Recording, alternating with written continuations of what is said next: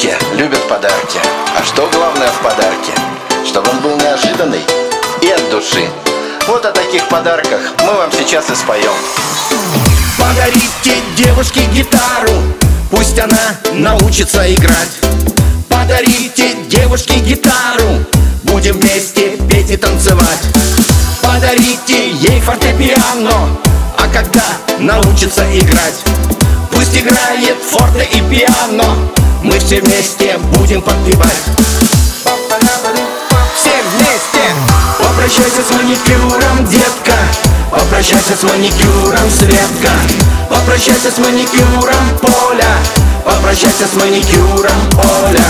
Попрощайся с маникюром, Даша, попрощайся с маникюром, Саша. Попрощайся с маникюром, Маша и Наташа.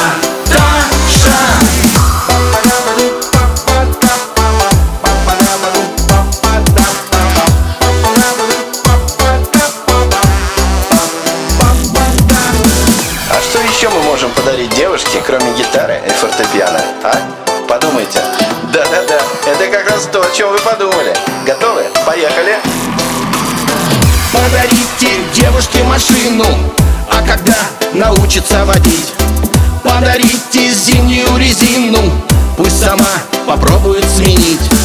Подарите девушке квартиру, метров 300-345. И как бонус ей еще мужчину, чтоб ему готовить и стирать. Все вместе!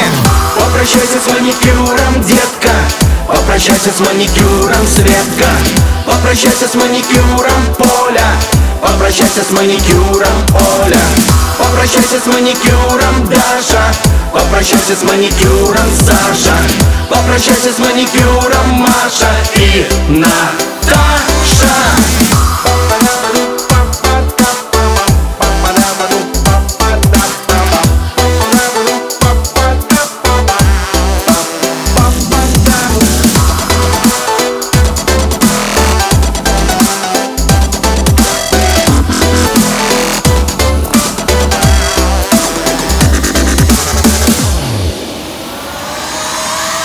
Попрощайся с маникюром, детка, попрощайся с маникюром, Светка.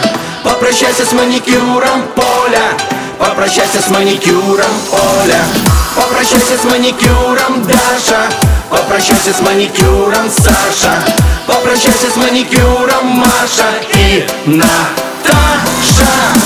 Попрощайся с маникюром, детка, попрощайся с маникюром, Светка. Попрощайся с маникюром, Поля, попрощайся с маникюром, Оля. Попрощайся с маникюром, Даша, попрощайся с маникюром, Саша. Попрощайся с маникюром, Маша и Наташа.